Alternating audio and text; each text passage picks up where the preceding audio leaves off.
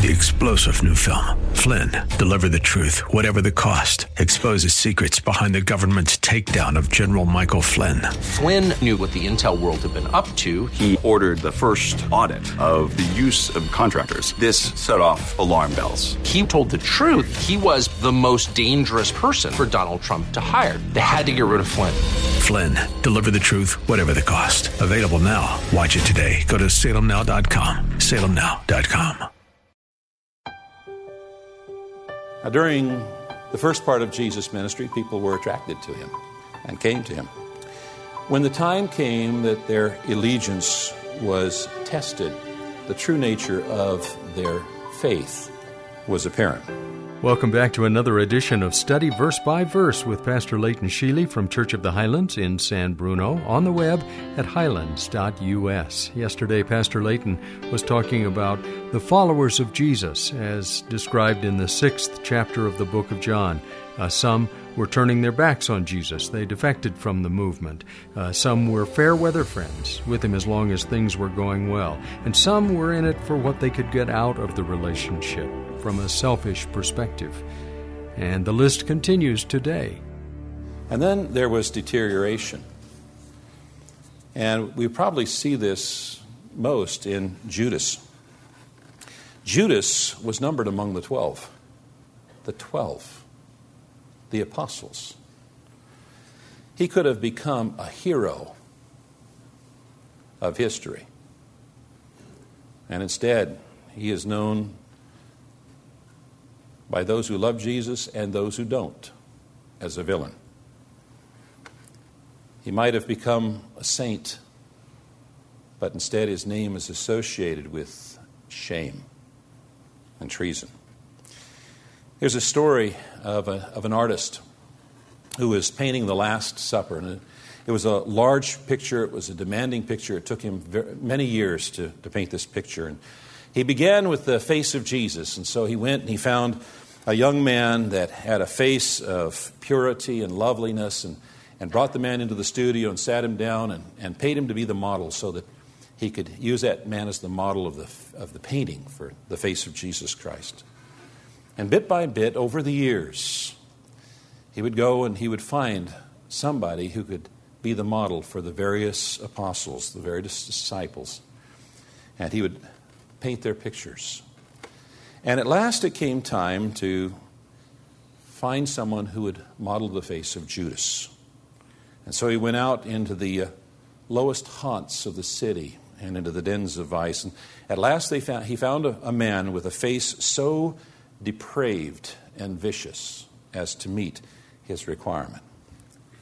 And so he invited the man to come in and paid him to be a model. And as he was finishing the painting of the face of Judas, the model said, "You painted me before." "Oh, surely not," said the artist.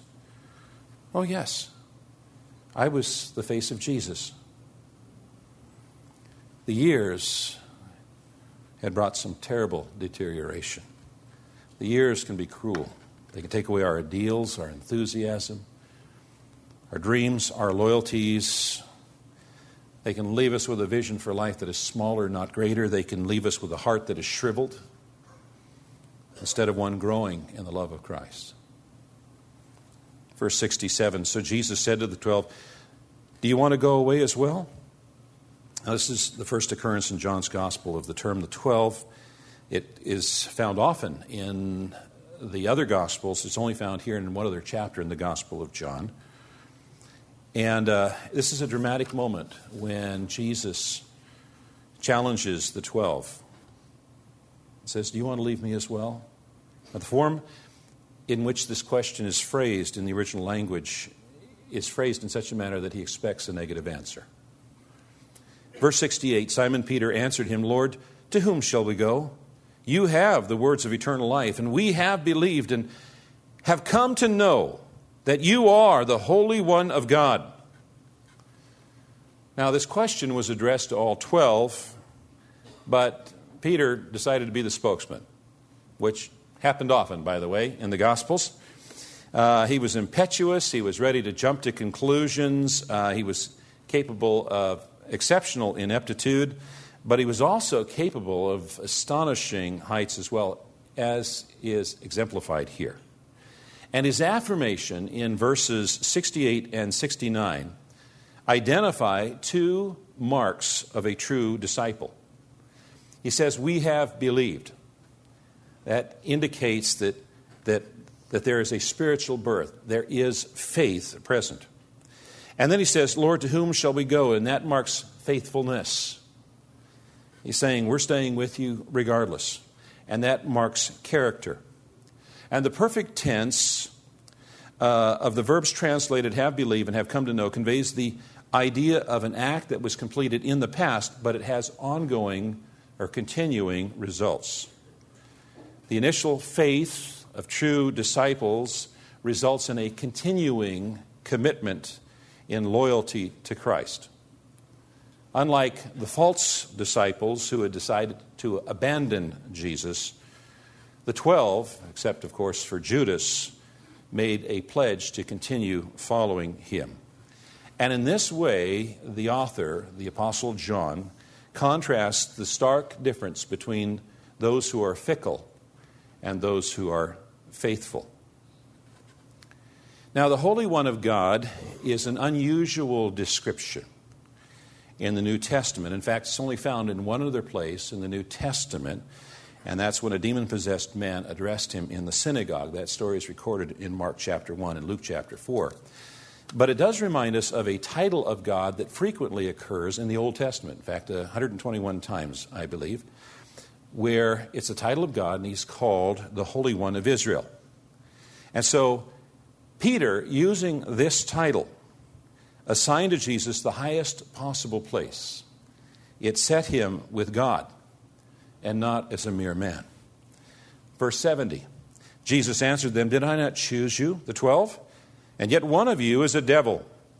He spoke of Judas, the son of Simon Iscariot, for he, one of the 12, was going to betray him. Now Jesus said, "Did I not choose you?" And here he's not referring to salvation, but rather to their selection as apostles. After Judas had been dismissed from the upper room at the Last Supper, Jesus spoke to the remaining disciples, the 11 disciples. He said, "You did not choose me, but I chose you, and appointed you that you would go and bear fruit, and that your fruit would remain, so that whatever you ask of the Father in my name, he may give to you."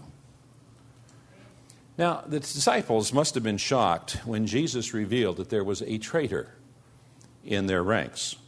All four of the Gospels, when they first mention Judas, all identify him as the traitor. Here, Jesus calls him a devil. Diabolos in the original language. Diabolos means slanderer and false accuser. When it's used in the plural, it's malicious gossips or gossipers. People who slander and gossip are devils, for they do the work of the devil. Satan, the supreme adversary of God, used Judas as his tool in opposing the work of God. So, if you're in the presence of someone who is gossiping or slandering, you could call them a devil. They might not like that. In which you could say, well, I was just following the example of Jesus Christ. Now, Judas was the son of Simon Iscariot. Iscariot is derived from a Hebrew phrase meaning man of Kerioth. Kerioth was a village in Judea, and there was also another village of the same name in Moab. And it says here that Jesus knew that Judas was going to betray him. Now, the fact that Judas fulfilled Old Testament prophecy does not excuse Judas for his heinous act. The New Testament places responsibility for Jesus' betrayal squarely at Judas Iscariot's feet. In fact, Jesus said, "The Son of Man is to go just as it is written of him." This speaks of God's foreknowledge and God's sovereignty. But woe to that man by whom the Son of Man is betrayed. It would have been good for that man if he had never been born. And that speaks to mankind's responsibility for our choices and our actions. Judas is the quintessential false disciple who so effectively imitated the true disciples every day for 3 years that they could not identify him even so late as the Last Supper. Now, during the first part of Jesus' ministry, people were attracted to him and came to him. Some of them came sincerely. Others came for selfish reasons. When the time came that their allegiance was tested, the true nature of their faith was apparent. Many of the crowd that day walked away from Jesus because they were either unwilling to set aside their own agenda and follow his, or they sensed this growing animosity towards Christ Jesus and those associated with him and wanted no part of it. So it's appropriate then for us to ask this question: is your faith ready to be challenged? Is your faith ready to be challenged? Are you willing to set aside your own plans, your own priorities, your own preferences, and live for Jesus? Are you willing to be ridiculed because of your devotion to Christ Jesus? Now, American Christians have had it incredibly easy, being in a nation that has been one nation under God. But today we're living in a culture that is increasingly anti-Christ and anti-Christian. So question: are you going to follow the crowd in order to fit in? Or are you going to stand firm in your conviction and testimony? Boy, some tough questions from our teacher, Pastor Leighton Sheely, Senior Pastor at Church of the Highlands in San Bruno. This is the kind of teaching that the congregation receives on a regular basis, and if you're looking for a church home, I certainly commend Church of the Highlands to you. You can find out more about it at highlands.us. That's highlands.us.